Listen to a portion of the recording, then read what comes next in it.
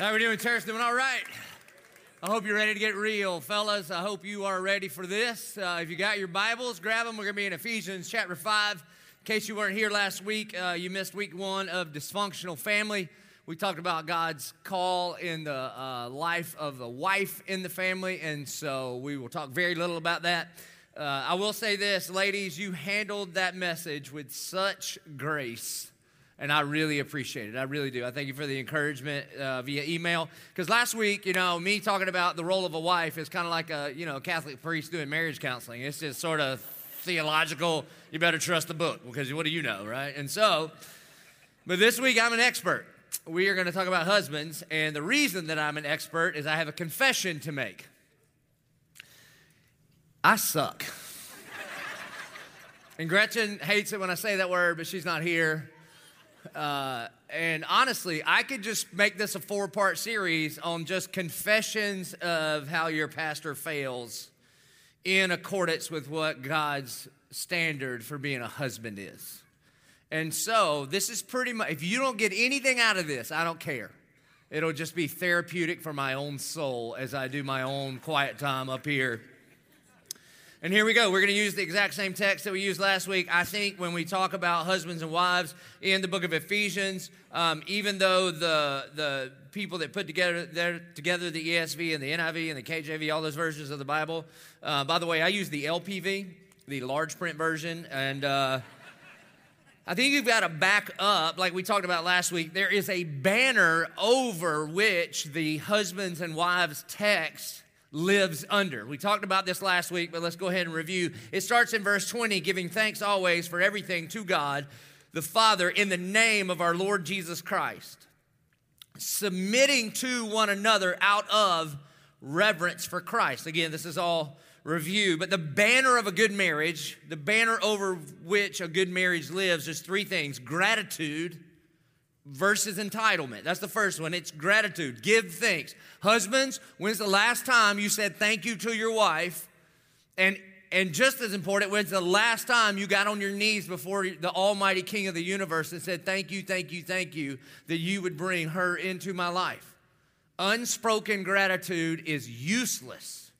So that we should, first and foremost, be thankful. The second part of the banner is this: mutual submission versus selfish negotiation. And most of the time in our marriages, men, and by the way, ladies, here's your rules, okay? I don't need any amens. I don't need any preach it, brother. None of those, none of that.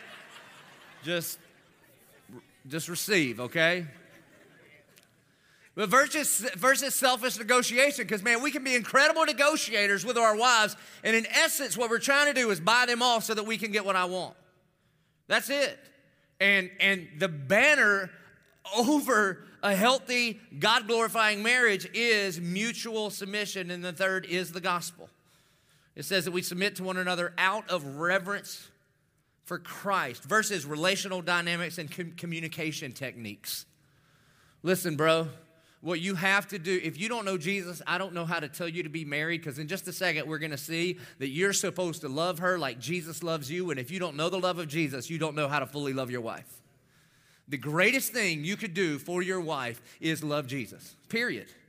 He will change you in a supernatural way, and the Spirit of God that brought Jesus out of the grave will live inside of you when you surrender your life to Christ, and you will have a supernatural power to love your wife in a way that you cannot without the help of Jesus.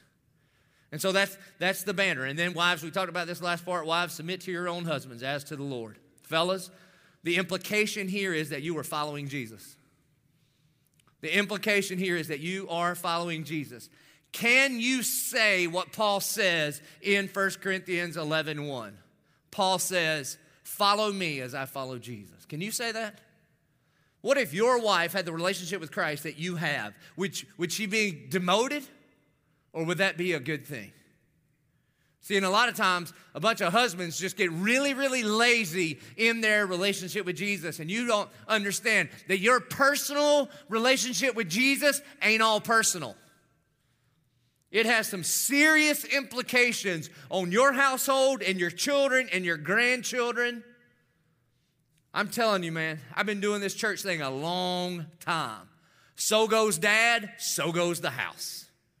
I mean, we see it over and over and over. We see a family show up here at 1122, and if the kid surrenders their life to Jesus, maybe something will happen in the family. The mama surrenders her life to Jesus, maybe something happens in the family. But when the head of the house surrenders to Jesus, I'm telling you, almost every single time, the whole house is won over for Jesus. So if you're going to be the head, it is a high and noble task to be tasked to be a husband. And you will either be a good one or you will be a bad one. It means that you take on all the responsibility in your house. It means that you begin to understand that the strength given to you by God is not for you. That God gave you this strength. God gave you this mantle of leadership so that constantly, on a daily basis, you would leverage the authority that God has given you for the sake of everyone around you at great expense to yourself. The truth is this: when men lead and love well, everyone flourishes. Think about this. Most nonprofits that are started is because some man did not do his job. Think about it. Some husband, some dad, some leader did not do his job. So it is a great and noble task that God has called us to. Now, it says, wives, submit to your own husbands as to the Lord. Verse 23, for the husband is the head of the wife, even as Christ is the head of the church, his body, and is himself its Savior. Now, as the church submits to Christ, so also wives should submit in everything to their husbands. Now, based on that, if you just read these verses, if you'd never read this text before, and if you had only heard the sermon that I preached last week, and you didn't know what the next verse said, you would think it would say something like, therefore, husbands, lead like a boss. Or husbands, you're in charge. Or husbands, you're the king. It doesn't say it anywhere. I can't find one place where it says husbands, lead. It says this: husbands, love your wives. Now listen, I know in the 21st century, people aren't super stoked about the fact that the Bible says wives submit and husbands lead. Think about in the first century what the radical part of this was. The radical part in the first century was not wives submit. In the first century, women weren't even citizens. They couldn't vote. The gospel elevated the role of the woman as God has designed. In the first century, you know what the radical part was? The radical part was that men would love their wives. You see, it says, husbands, love your wives as Christ loved the church and gave himself up for her. Now, quite honestly, what does that mean? Husband, how do you love your wife like Christ loved the church and gave himself up for her? Now, the word there in Greek is agape. In English, we just have one word for love. It's love, and it means a lot. Like, I love Jesus, and I love my wife, and I love tacos, and I love all kind of stuff, right? Here, the word is agape. Now, there's a bunch of words. And here, Paul does not say husbands, eros. That's another word. We get the word erotic from it. He doesn't say eros, your wife. That means that your marriage is not built on just kind of these romantic feelings towards her. Are those important? Praise God. Yes, they're important. You try to build a marriage on that, it won't last. It won't last. It also doesn't use the word phileo, which means like a friendship kind of love. Is that important? I said last week, a really good marriage is a really good friendship. And yet the kind of love a husband is supposed to have for his wife is this agape love. It is a sacrificial kind of love. It's the kind of love that all throughout the New Testament, it describes God's love for us. For God so agaped the world. For God so loved the world, he gave his only begotten son. And this is how we are to love our wives. Man, we could spend the whole time just describing what this kind of love is, fellas. I'll give you 7. Number 1, pursue her. Pursue her like God pursued you. In our salvation, God is the initiator. You're not the initiator. You didn't find him. He came and found you. Romans 5:8 says, but God demonstrates his love for us in this: while we were yet still sinners, Christ died for us. That means that if your wife was here last week and applied 0 of the message, your response to that this week and for the rest of your life is you love her and you go first. that you pursue her like Christ pursued you. And you're like, yeah, but it's hard. Look at the cross and shut your face. That's what you do, okay? Secondly, God lavishes his love on us. He doesn't give us just enough love to get what he wants. He lavishes his love on us. Oh, what manner of love the Father has lavished upon us that we would be called children of God. Does your wife feel like you lavish love upon her? Or do you just kind of love her on Friday nights when it pops in your head, hey, this could go good for me? That's not a lavish kind of love. That is selfish manipulation to get what you want. Me too, man, I get it. Lavish love is, I'll do with less so that you can have more. Lavish love is not, you see her coming home with some bags from the store and you're like, what'd you get? That's not lavish love. Lavish love is, like, for sure, now you can't go into debt for some more shoes. That's not what I'm talking about. But you agree on stuff and have a budget and all that kind of stuff for sure. But as you're having those kind of conversations, you are figuring out how you could do less and less and less and less of what you want so she can have more and more and more and more of what she wants. She should feel absolutely spoiled by you. Just don't act like it. That's that lavish, like there's a whole bunch of love just wasted all over the place because you keep dumping it on her and dumping it on her and dumping it on her. Like with your words, you should lavish her with compliments. Do you? Here's a test, fellas. Just look through your texts. Just look through your last 100 texts. And how many of your texts have been lavishing love upon her, or have they been critical towards her? You see, God pursues us. God lavishes his love upon us. God takes responsibility for everything. A part of the way husbands are to love their wives like Christ loved the church is we take responsibility for everything in our household. And if you go, yeah, but it's not my fault. Shut up and look at the cross. That's what I should have called this thing. Shut up and look at the cross. Think about this. Listen, when you fight with your wife, you got two options. You can be right or you can be a husband. Those are your options. Because when Christ came to this earth, he could have been right or he could have been the Savior. Those were his options. Our sin was not his fault. And at the cross, Jesus takes responsibility for our sin, and he had nothing to do with it. And he could have shown up, and he could have been right. And he could have said, look, man, I'm not dying for you. You're a sinner. I'm perfect. You go to hell. I'm going back to heaven. I'll see you. Actually, I won't see you anymore. Peace. Go to hell. That's what he could have done. And he'd have been right. He would have been right. And yet, instead of that, he takes responsibility for something that is not his fault at all, and he pays the full price, and it was not his fault. And Paul says, that's how you love her. Fault has nothing to do with the scriptures. Love is about responsibility. And to love your wife like Christ loves the church, say, I'm taking responsibility. Let me get this real practical. Fellas, it's not your responsibility. It's not your wife's responsibility for homework and to go to PTA and to have the parent-teacher meetings and all of that stuff. It is all your responsibility. You might decide as a couple to divvy out the responsibilities that way, but it is all your responsibility. That is a part of how you love your wife like Christ loved the church. Fourth, the way Christ loves us, he loves us with an inexhaustible forgiveness. An inexhaustible forgiveness. The Colossians chapter 2 tells us that at the cross, our record of debt is nailed to the cross. And let me tell you what we are famous for, men. Man, we keep a scorecard. We keep a scorecard. Every time she lets us down, every time she sins against us, every time she drip, whatever, man, we keep this little scorecard. And here's why. When some people fight, they get hysterical. When I fight, I get historical. I'm like, oh, yeah, that's how it is? Well, check it out. Back in 2001, Christ doesn't keep a scorecard on us. Aren't you glad? Aren't you glad that by his stripes we are healed? There's an inexhaustible forgiveness that he offers us. Peter goes to Jesus and says, how many times do we got to forgive people? Like 7?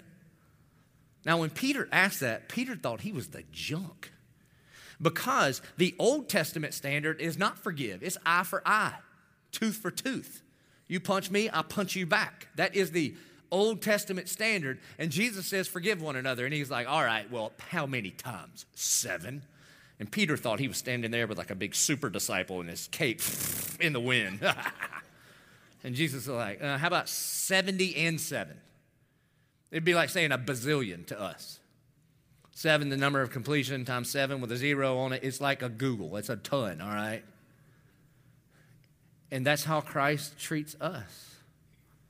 And so we should have an inexhaustible amount of forgiveness towards our wife. A 5th way that we can love our wives like Christ loved the church is this, is to crucify your will. It's to crucify your will. Yeah, you might not get what you want.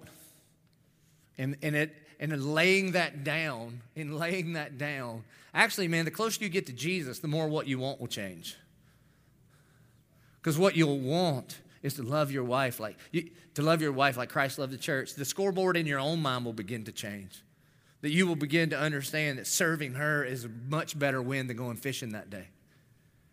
And so Jesus is in the Garden of Gethsemane. And he says, Father, if there be any other way, take this cup from me. Not my will, but your will be done. That he would die for us and the glory of God. And Paul says,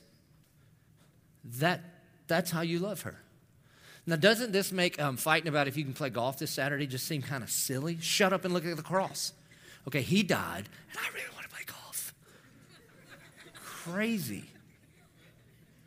Husbands, I'll tell you what, 99.9% of our marital issues is this. We took our eyes off of the cross, period. You put your eyes on the cross, I'm telling you, loving her will be like the air you breathe. It's just what you'll do.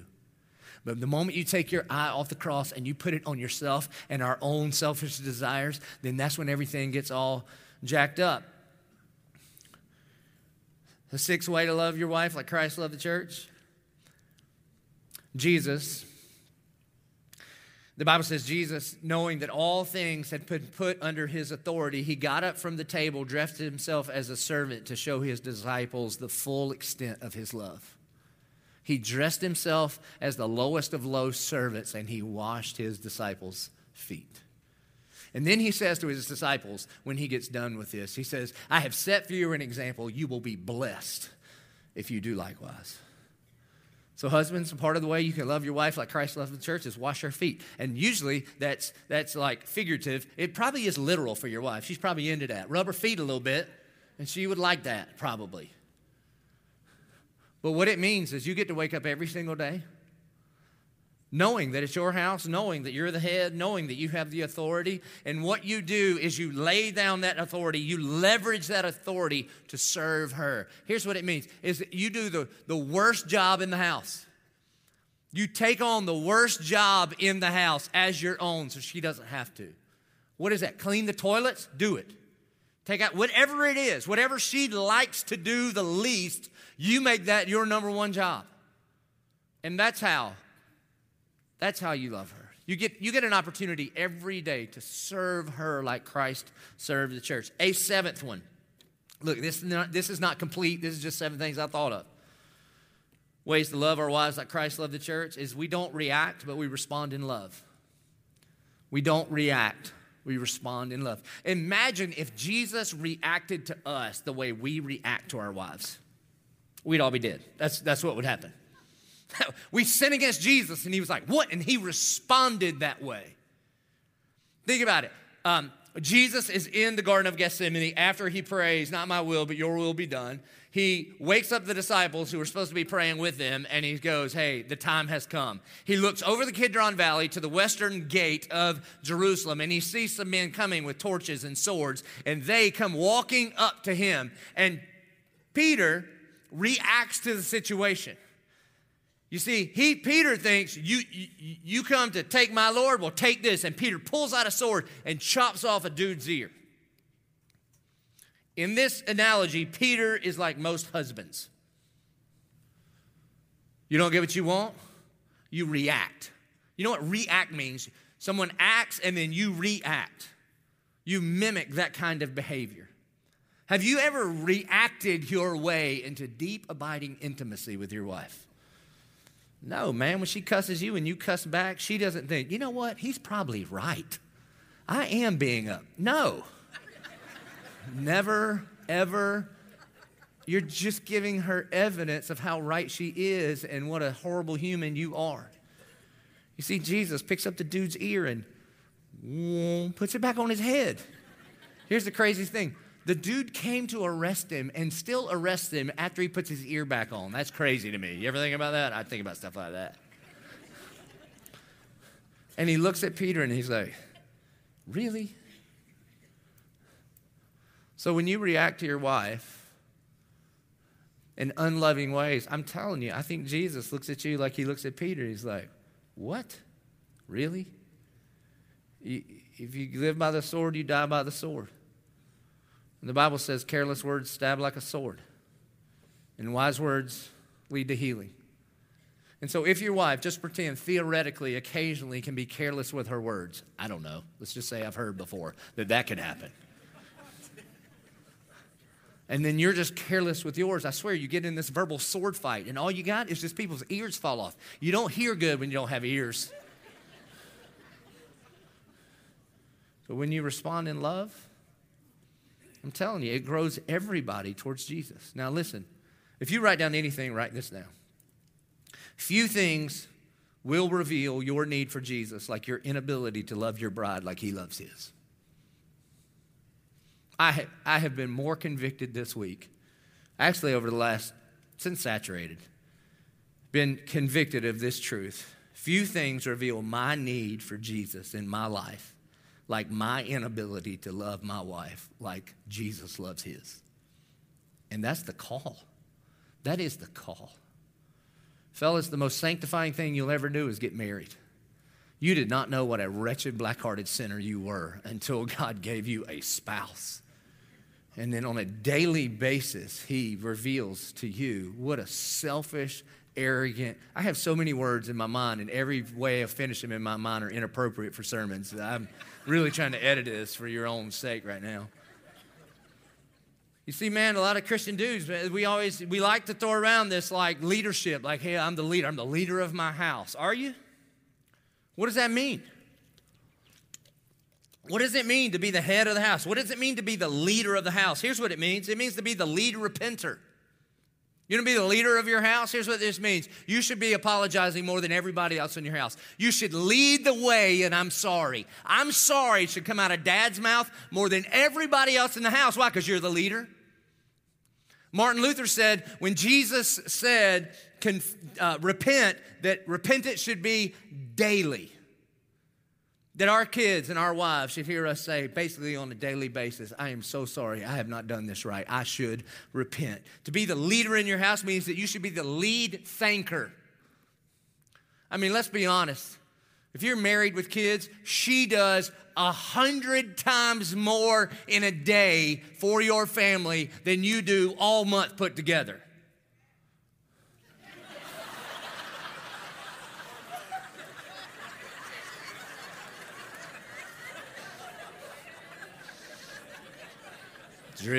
Drill. It's all right. You should be the lead disciple. You should be the lead disciple. You should be the one most concerned about the children's relationship with Jesus. You should be the one most concerned with your wife's relationship with Jesus. You should be the one most concerned about your walk with Jesus. You should never be the one making excuses of why you can't be at church, or you can't be in a disciple group, or you can't be a part of the spiritual formation of your church. I mean, one of the saddest things we've ever done in human history, and I could walk through recent American history with the Industrial Revolution and when man went away from the home to work, and things like the lazy boy and the lunchbox were invented, and we left the spiritual formation of our children up to mama. You should be the lead disciple and discipler in your home. And if you're like, well, I don't know the Bible, well, learn it, Scooter. You know a bunch of irrelevant crap at work. You do, man. You know all these numbers and forms, and you know what the NASDAQ's doing. Great. If that's your job, you should know that stuff. But knowing Jesus is more important than knowing that stuff. You should be the lead servant. You should be the lead servant in your house. I mean, honestly, look, I get it. It's just confession. You know, you get this mentality that you're done with work. You realize every time you walk back in the house, it's just second shift, bro. It is. And man, in a hot minute, you can just walk in, feel all entitled, get to the couch with the remote, catch the game, and do nothing. And your wife is serving her tail off, and then we think we're the leader. What are you leading?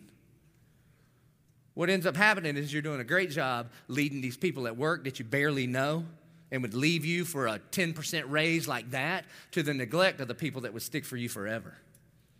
It's just true. We should be the lead servant. We should be the lead sacrificer. We should be the first one in our homes to give up whatever for the sake of our family. That we should be consistently using the authority that God has placed on us to leverage that for the good of everybody that He's placed under our authority. That's what it means to be a leader. You want to be a leader? You see, if serving is beneath you, leadership is beyond you. And in our homes is where it starts. And man, pray for me. Pray for me. I can lead with such clarity here at this place and go home and just kind of get super lazy. I'm so convicted by these verses. And last week we said, listen, that a woman's two biggest pitfalls, generally speaking, are comparison and perfectionism. Men's two biggest pitfalls are this. Most men either err in one of these two extremes, either selfish passivity or selfish aggression. You see, some men go to selfish passivity. See Adam in the Garden of Eden. Adam stands there like a dud and lets the enemy have the loudest voice in his wife's life. And the Bible says that he was with her. Literally in Hebrew, it means elbow to elbow. And a lot of times, husbands, we don't love our wives enough to confront sin in their life, to confront them. Because really what we do is we really just love us. And I'm telling you, it's crazy. The biggest, baddest, toughest, meanest men in the world are afraid of our wives. And so we just abdicate responsibility. I'm telling you, man, you could want to fight with me right now, physically or theologically. I'll take either one. I really don't, either one. I'm good at both. You can yell at me, I'll yell right. It's going to be good. And I can go home and be afraid of the opinion of my wife, the 5 foot whatever, 190 pound business wife. Or then sometimes you hear a sermon like this. Here's the dangerous thing. You hear a sermon like this, and then you go home and you try to cowboy up in your like false manhood. And it goes to like selfish aggression. And then we begin to use our strength for us. We begin to use our money for us. We begin to use our authority for us. And neither of those, Jesus never did either one of those. So husbands, love your wives as Christ loved the church and gave himself up for her. You see, think about this. We'll go like first grade level here. As you think about how Jesus loves you, if you're a Christian, don't you look at that love that he has for you. Don't you look at that relationship that you have with him and you think, this is better. Like my life is better. Even if the surrounding circumstances in your life and following Jesus, even if they all went downhill, you, on the inside of you as a human being are better. Can your wife say that about her because she married you? That's a part of what it means to love your wife like Christ loved the church. You see, he says, husbands, love your wife as Christ loved the church and gave himself up for her that he might sanctify her, having cleansed her by the washing of the water with the word, so that he might present the church to himself in splendor, without spot or wrinkle or any such thing, that she might be holy and without blemish. This means that when Jesus takes us, we're a hot mess, and then there will come a day after what we call progressive sanctification that Jesus presents us to the Father as holy and spotless without blemish. That's a process. And then the Bible is saying, and in a similar way, husbands, you meet your wife, and then by the time you're done being married, when one of you is dead, that the wife could be presented as better. Now, he says, sanctifying her with the washing of the word. Husbands, lead spiritually. Lead spiritually. I'm going to make this very simple. First of all, we are a Bible teaching church. If you're like, I don't know the Bible, if you don't know Romans right now, then re-listen to it again. We did every word in the book of Romans. Learn it. Learn it. Here's what you learn. You learn what's important to you. You just do. You learn what's important to you. And if this isn't important to you, you're never going to know how to love your wife well. But lead spiritually. This means pray for her out loud. Well, Pastor, I ain't good at praying. Well, get good at it. It's not hard. Here's what you do. You take your wife by the hand every night before you go to bed or every morning when you get up. And you say, how can I pray for you? And then you know what she's going to do? She's going to say stuff. You know what you should do? Pay attention. And then here's how you pray. Then you just bow your head. You can write this down if you want to. And just say, Dear God. And then you just say the words that she just said to you. And then you say, Amen. And when you open your eyes, she's going to be crying. And you're going to say, what's wrong? And nothing's wrong, bro. Nothing's wrong. You did it good, okay? You know, prayer is the only place that we can fight for the hearts of our wives. It is. Man, there's not dragons to slay except spiritual ones now. And so it is the place that you go to war for her. And you pray for her out loud. And again, wives, remember last week, okay? Just remember, don't screw this thing up. Don't correct his grammar. Don't correct his theology. Don't, as he's praying for you, don't be like, that's not what I said. Don't, okay? Just, the Spirit knows before a word is formed on our mouth, okay? And just when you remember last week, I said, men are like puppies. They repeat what's rewarded. So reward him. Give him a treat. Just Hercules, Hercules. Good prayer, okay? That's it. So that's one way you can begin to spiritually lead if you're not. Another way is this. I mean, it's not talk about the sermons. In here, just write one thing down. Just one thing, man. Do you know the women in our church probably 10 to 1 take notes as compared to the men? They do. You got to sit back there like, oh, this is good. How do you remember anything, man? Be serious about your discipleship for a second. Write one thing down. When I define one word, agape, write that down. And then later you'd be like, what you think about that agape? All right, whatever it is, man.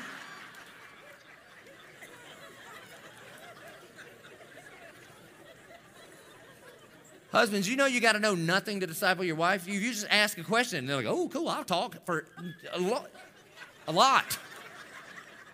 And then you can be like, me too.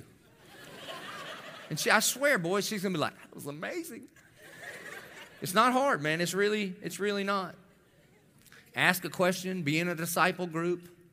That's it. Have some conversations about Jesus stuff, and you can lead spiritually. Now, here's the thing you have to understand. It is a process. This thing, verses 26 and following, it is you're not sanctified overnight. And I think a bunch of men, we see our marriage like a snapshot instead of a process. In Genesis chapter 2, verse 15, God tells Adam, the Bible says that he creates Adam, he puts him in the garden, and he gives him this command: subdue and cultivate. Subdue and cultivate. And men, a lot of times when it comes to our marriages, man, we crush the subdue and we abdicate the cultivate. Here's what I mean. When we see her, when we meet her, when we're trying to subdue her, man, we got game. I mean, we study her. We ask her out. We go to play. We eat more freaking frozen yogurt than you've ever eaten in your life. Who eats frozen yogurt? You know what I'm saying? Guys dating do. Just eating and, oh, man, I love this. Watch some stupid movies that you would never watch. Subdue. And then you get married, say, I do, and then you're done. And you're just halfway there. I'm telling you, we were on a hunting trip this week, and I began to think a lot of times men treat marriages like we treat deer hunting. You chase, you study, you pursue, then you bag it, you hang it on the wall, and then you just ignore it the rest of your life. You married? Yep, there she is right there. All right, what y'all do? And yet what God has called us to is to cultivate. Cultivate. Cultivate, man, that's a gardening term. That means create the kind of environment where she can be everything that God has called her to be. That we never stop pursuing, we never stop dating, we never stop. Here's the thing. Last week we talked about the fundamental question every man has is this: do I have what it takes? In the heart of every woman, they have this fundamental question: am I valuable? Am I lovely? I'm telling you, it's why my little girl puts on a dress and comes and stands in front of me and twirls around, because she wants to hear her daddy say, "You are so pretty." And I don't care if you're 8 or 88, it's still deep down in here. Am I lovely? Am I valuable? And listen, fellas, it is tough to be a woman these days. They live in a world that says if you're not beautiful, then you're not lovable. And the standard of beauty on the front of the magazines is literally impossible. Even the girls they take the pictures of to put on the magazines couldn't even keep up with their own picture because of all the Photoshop. You don't believe me? When you get out of here, don't do it in here. YouTube Photoshop pizza. They took Photoshop, they took a piece of pepperoni pizza and turned it into a bikini model. And you look at it and you'll be like, wow, that is a piece of pepperoni pizza. It's not even a human being. And so there's this fundamental question deep in every woman's soul: am I lovely and am I valuable? And I'm telling you, the enemy whispers, nope. Not unless you can provide this or look like that or seek the approval of men. And yet we know the gospel says this, ladies, 1 Corinthians chapter 6, you are not your own, you are bought with a price. And this is true for all of us, but listen to this. You know how valuable you were to Jesus? Jesus paid it all. All to him I owe. You know how you know the value of something? The value is not like your sentiment towards it. eBay taught us this: the value of something is what someone is willing to pay for it. So you got some dumb shirt and you think, oh, this is worth $100. Put it on eBay. No, it's worth $2, okay? It's just true. Put you on eBay, Jesus goes, I'll pay it all. That's how valuable you are. Husbands, God put you in your wife's life to be an echo of the truth of the gospel of Jesus Christ. Here's what she wants from you. She wants to be valued. She wants to be valued. And ignoring her devalues her. You see, one of the things that I try to ask Gretchen is this. I say, babe, do you feel appreciated? Do you feel valued? Because I feel it all for you in here. But if it just stays stuck in here and it's not communicated towards you, then it's irrelevant.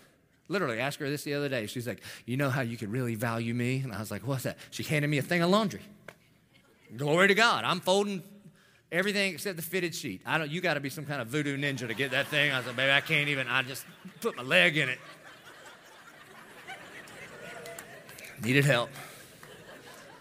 Hey, fellas, here's some ways you can value your wife. You can value her with your eyes, meaning you only have eyes for her. She is your standard of beauty. You want to devalue your wife, you let your eyes go to anybody else. And you try to talk yourself into it all you want to, but nothing will devalue your wife like you looking at somebody else, whether it's a picture or a person. Nothing will. That you fix your eyes on Jesus and then you fix your eyes on her. That's how you value her. You value her with your mouth, the things you say to her.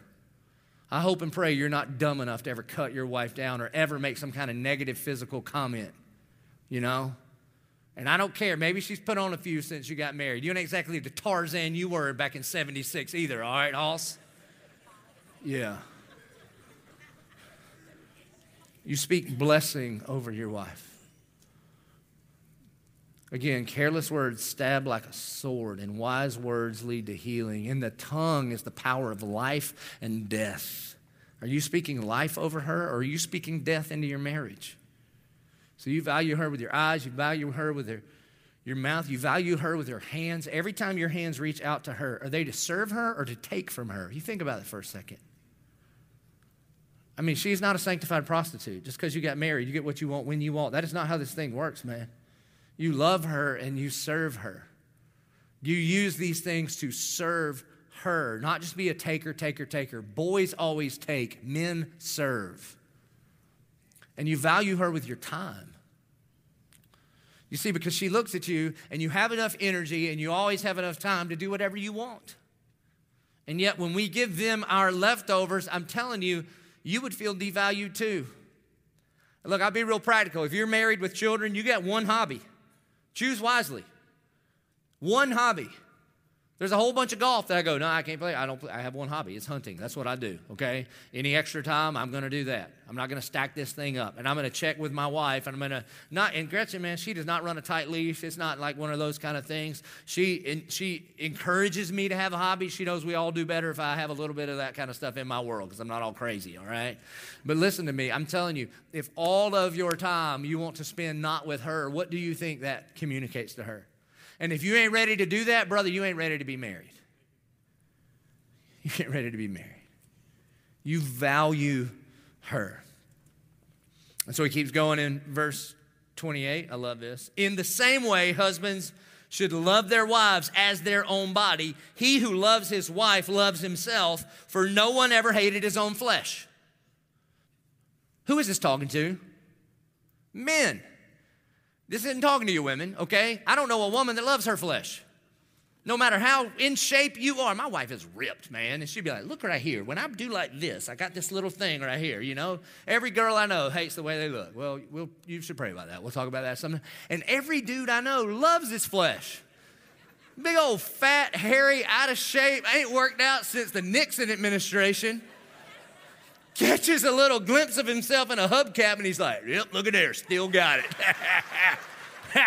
It's just a fact. So he's talking about men here. When it says, in the same way, husbands should love their wives as their own bodies, thinking about this, man. The day you got married, you were an expert at taking care of you. There is no more selfish human being than a single male, grown man. And here's what I mean. You know you. You know what you want. You know what you need. No one has to tell you what you want and need. You know, because you know you. You driving around in your truck, nobody has to say, hey, I think you're thirsty. You know you're thirsty. And what do you do when you know you're thirsty? You pull the truck over and you get you something to drink. And you know what you get you to drink? You always get you what you like to drink. You're really good at taking care of you, are you not? And the scriptures say, all right, that's been practice for all these years. And the way that you've learned to take care of your wants and needs, now you transfer that and you become an expert at taking care of her wants and needs. Without anybody telling you. How do you do this, fellas? You got to study her. And don't be telling me, well, she's confusing. I understand, man. Part of the glory of being married is you get a little bit of a new human every day. You spin that wheel every day, but come on, happy. Give me happy. Happy, happy. You do, man, a little bit of roulette, but it's part of it. It's a fact. Here's what 1 Peter 3:7 says, likewise, husbands, live with your wives in an understanding way. Literally, in the Greek, it says, live with your wives as unto knowledge. It means you become a student of hers. And I know it's complicated, but so is fantasy football. You figure that out. Man, I know when the deer are going to walk. You understand? Some of you fellas know when the waves are coming. So you become a student of her and you learn her in order to meet her wants and needs. It says, for no one has ever hated his own flesh, but nourishes and cherishes it just as Christ does the church. Here's the definition of love, nourish and cherish. Some translations use the words provide and protect. Part of the way you love your wives, first of all, is provide. And that means, yes, food and clothing and living indoors and that kind of stuff. But it also means like companionship, providing a companion in the gospel. And it also means protect. And yes, that means defend her, for sure. You know? But it also means that you cherish her. That means you fight for her and not with her. Now, the problem is there's a lot of people that provide without cherishing. Well, she knows I love her because I I do the weed eating and I work and provide for her this home and food. Look, a possum provides that. We might need to raise the standard a little there, Hoss. You understand? And yet there are some people that are like, no, I love her because I cherish her. Yeah, but you don't have a job. I know the Beatles saying all we need is love, but they didn't make it. You understand? In fact, 1 Timothy 5:8 says this, if anyone does not provide for his relatives, and especially for members of his own household, he has denied the faith and is worse than an unbeliever. What does that mean? Unbelievers go to hell. You don't provide for your wife? There's like a basement of hell. And they're like, yep, nope, keep going. No, you live down there, okay? That's what this says. And so we are to love, to provide and protect. Verse 30, because we are members of his body, therefore a man shall leave his father and mother and hold fast to his wife, and the two will become one flesh. You leave and cleave. Verse 32, this mystery is profound, and I am saying that it refers to Christ and the church. However, let each one of you love his wife as himself, and let the wife see that she respects her husband. So here's the point. I just stole it from what we already read. Husbands, love your wife as Christ loved the church and gave himself up for her. So what does it look like to love her? I would see 1 Corinthians chapter 13, verses 4 through 11. If you want to go back to the Act Like Men series, I unpack what each one of these phrases mean, and I'm telling you with great conviction as I look through this list of what love looks like, not what love feels like. I feel so much love for my wife. I'm telling you, if I look at her in the face, I can talk to y'all all day long about Jesus and stay fine. If I look at her in the face for more than 30 seconds and tell her I love her, I turn into Robert De Niro. My face turns inside out, and I'm like, I love you. You talking to me? That's what happens to me. I can't hold it together. I don't know what it is. I have a lot of emotion for that girl. But when I look at what loving her is, I don't do a very good job. Listen, love is patient and kind. Have you ever used those words to describe me? I mean, honestly, have you ever been talking to somebody like, where do you go to church? Oh, I go to 1122. Oh, I've heard about that. Tell me about your pastor. Oh, he's patient and kind. Have you ever? See, now you're just laughing at me, hurting my feelings, but whatever. Love is patient and kind. It doesn't envy or boast. It's not arrogant or rude. See, arrogance is you think you're better than everybody else, and rude is treating them that way. It does not insist on its own way. It's not irritable or resentful. It does not rejoice at wrongdoing, but rejoices with the truth. Love bears all things, believes all things, hopes all things, endures all things. Love never ends. As for prophecies, they will pass away. As for tongues, they will cease. As for knowledge, it will pass away. For we know in part and we prophesy in part. But when the perfect comes, the partial will pass away. Now, this next verse is getting me. It says, when I was a child, I spoke like a child. I thought like a child. I reasoned like a child. When I became a man, I gave up childish ways. The childish ways in this context are the opposite of what the definition of love is. That means when you're impatient, when you're unkind, when we're envious, when we brag, when we're arrogant, when we're rude, fellas, to our wives and our family, you're acting like a boy. You're acting like a child. I just told the wives last week that their job was to make you feel like the man. Well, then be the man. And be the man is not bowing up your chest and being loud and proud. Actually, being the man, according to 1 Corinthians 13, is to be a loving husband to your wife. And so here's your action steps. Here's what you can do very practically, okay? I know you're not a complex creature, so I'm going to put this on the bottom shelf. Number one, say thank you. When's the last time you extensively thanked her for all that she does and for who she is and who God created her to be? And to get on your face before your heavenly Father and thank him for knitting together in her mother's womb this woman that then he would put in front of you and join you together for life. Because I'm going to tell you, if you will pray for your wife with a sense of gratitude, nothing will grow your heart for her like that. Say thank you. Secondly, same thing as last week, this top two, confess and repent. Confess and repent. And I mean really confess and repent. Don't make a case, because we're great at making a case and making excuses about while we're not doing our part. Don't do that. Confess and don't defend. And don't defend. And listen, ladies, don't screw this thing up.